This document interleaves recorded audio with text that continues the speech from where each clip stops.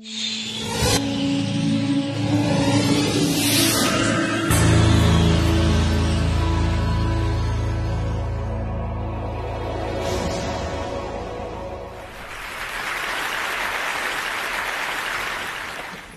a group of people in Kenya. People cross oceans to go see them. These people are tall, they jump high, they wear red, and they kill lions. You might be wondering, who are these people? These are the Maasais. You know what's cool? I'm actually one of them. The Maasais, the boys are brought up to be warriors. The girls are brought up to be mothers. When I was 5 years old, I found out that I was engaged to be married as soon as I reached puberty. My mother, my grandmother, my aunties, they constantly reminded me that your husband just passed by.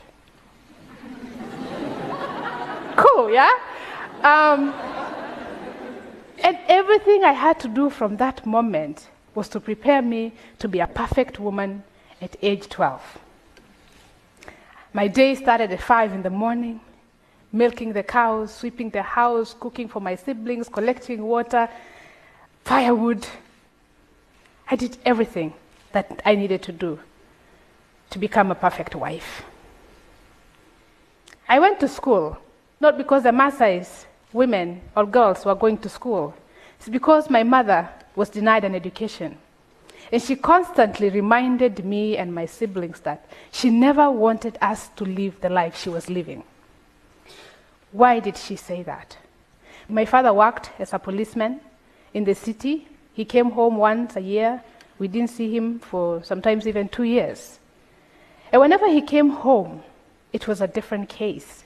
My mother worked hard in the farm to grow crops so that we can eat. She reared the cows and the goats so that she can care for us. But when my father came, he would sell the cows, he would sell the products we had, and he went and drank with his friends in the bars. Because my mother was a woman, she was not allowed to own any property. And by default, everything in my family, anyway, belonged to my father. So he had the right. And if my mother ever questioned him, she beat her, abused her, and really, it was difficult. When I went to school, I had a dream. I wanted to become a teacher. Teachers looked nice. They wear nice dresses, high heel shoes. I found out later that they're uncomfortable, but I admired it. But most of all, the teacher was just writing in the board, not hard work, that's what I thought, compared to what I was doing in the farm. So I wanted to become a teacher. I worked hard in school. But when I was in 8th grade, it was a determining factor. In our tradition, there's a ceremony that girls have to undergo to become women, and it's a rite of passage to womanhood. And then I was just finishing my 8th grade, and that was a transition for me to go to high school. This was the crossroad. Once I go through this tradition, I was going to become a wife. Well, my dream of becoming a teacher will not come to pass. So I had to come up with a plan to figure these things out. I talked to my father. I did something that most girls have never done. I told my father, I will only go through this ceremony if you let me go back to school. The reason why, if I ran away, my father will have a stigma. People will be calling him the father of that girl who didn't go through the ceremony. It was a shameful thing for him to carry the rest of his life. So he figured out, well, he said, okay, you'll go to school after the ceremony. I did. The ceremony happened. It's a whole week long of excitement. It's a ceremony. People are enjoying. And the day before the actual ceremony happens, we were dancing, having excitement, and through all the night, we did not sleep. The actual day came. And we walked out of the house that we were dancing. As we danced and danced, we walked out to the courtyard, and there were a bunch of people waiting. They were all in a circle. And as we danced and danced, and we approached this circle of women, men, women, children, everybody was there. There was a woman sitting in the middle of it. And this woman was waiting to hold us. I was the first. They were my sisters and a couple of other girls. And as I approached her, she looked at me, and I sat down. And I sat down, and I opened my legs. As I opened my leg, another woman came, and this woman was carrying a knife. And as she carried the knife, she walked toward me, and she held the clitoris, and she cut it off. As you can imagine, I bled. After bleeding for a while, I fainted thereafter. It's something that so many girls, I'm lucky I never died, but many die. It's practice, it's no anesthesia, it's a rusty old knife, and it was difficult. I was lucky because, one, also, my mom did something that most women don't do. 3 days later, after everybody has left the home, my mom went and brought a nurse. We were taken care of. 3 weeks later, I was healed, and I was back in high school. I was so determined to be a teacher now, so that I can make a difference in my family. Well, while I was in high school, something happened. I met a young gentleman from our village who had been to the University of Oregon. This man was wearing white t-shirt, jeans, camera, white sneakers. And I'm talking about white sneakers. There's something about clothes, I think, and shoes. I'm talking about sneakers, and this is in a village that doesn't even have paved roads. It was quite attractive. I told him, well, I want to go to where you are, because this man looked very happy. And I admired that. And he told me, well, what do you mean you want to go? Don't you have a husband waiting for you? And I told him, don't worry about that part. Just tell me how to get there. This gentleman, he helped me. While I was in high school also, my dad was sick. He got stroke, and he was really, really sick. So he really couldn't tell me what to do next. But the problem is, my father is not the only father I have. Everybody who is my dad's age, male in the community, is my father by default. My uncles, all of them, and they dictate what my future is. So the news came, I applied to school, and I was accepted to Randolph-Macon Women's College in Lynchburg, Virginia. And I couldn't come without the support of the village, because I needed to raise money to buy the air ticket. I got a scholarship, but I needed to get myself here. But I needed the support of the village. And here again, when the men had and the people had that a woman had gotten us an opportunity to go to school, they said, what a lost opportunity. This should have been given to a boy. We can't do this. So I went back, and I had to go back to the tradition. There's a belief among our people that morning brings good news.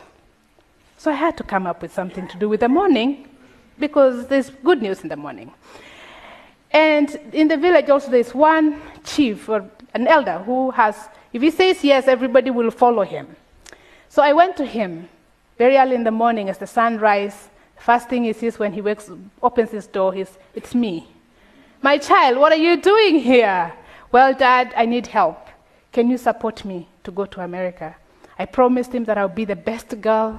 I will come back. Anything they wanted after that, I will do it for them. He said, well, but I can't do it alone. He gave me a list of other 15 men that I went, 16 more men. Every single morning, I went and visited them.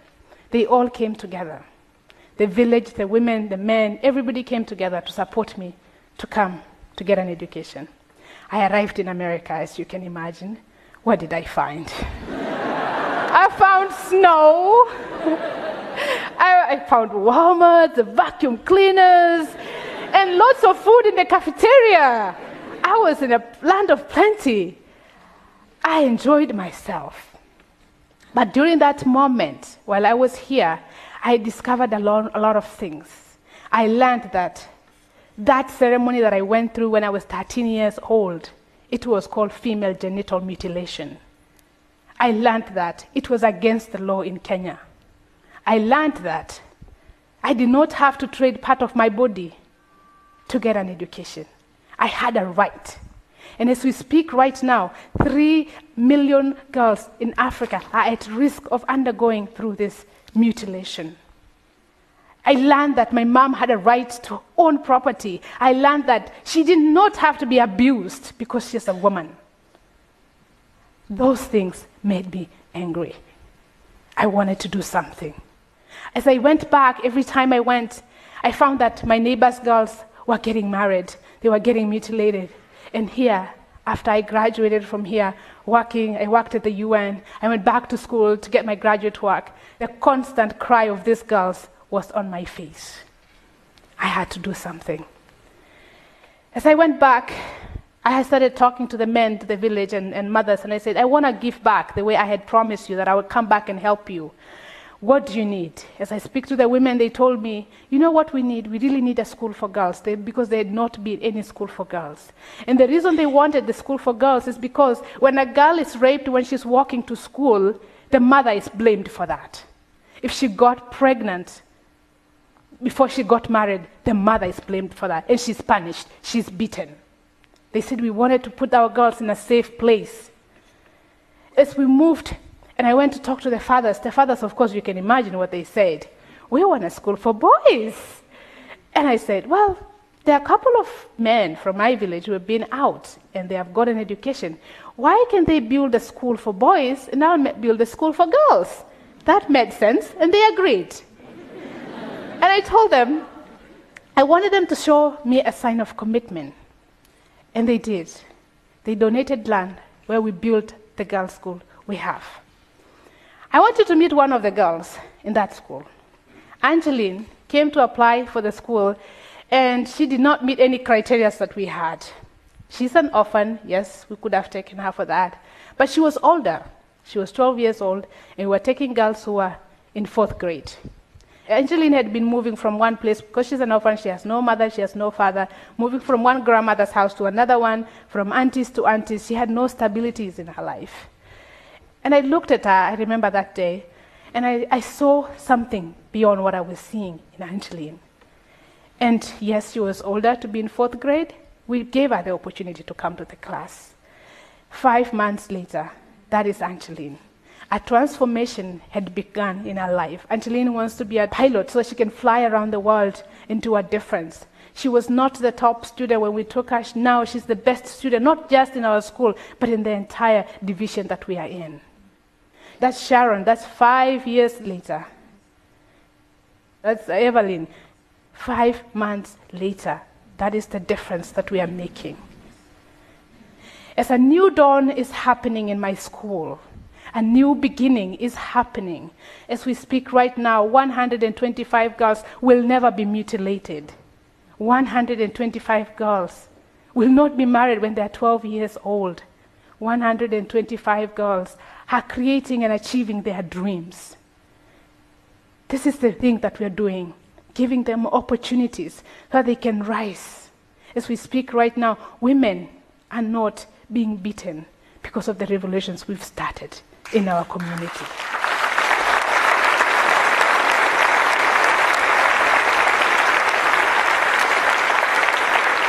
I want to challenge you today. You're listening to me because you are here very optimistic. You are somebody who is so passionate. You are somebody who wants to see a better world. You are somebody who wants to see the war end, no poverty. You are somebody who wants to make a difference. You are somebody who wants to make our tomorrow better. I want to challenge you today that you be the first, because people will follow you. Be the first, people will follow you. Be bold, stand up. Be fearless, be confident. Move out, because as you change your world, you see, change your community, as we believe that we are impacting one girl, one family, one village, one country at a time. We are making a difference. So if you change your world, you're going to change your community, you're going to change your country, and think about that. If you do that, and I do that, aren't we going to create a better future for our children, for your children, for our grandchildren, and we will live in a very peaceful world. Thank you very much.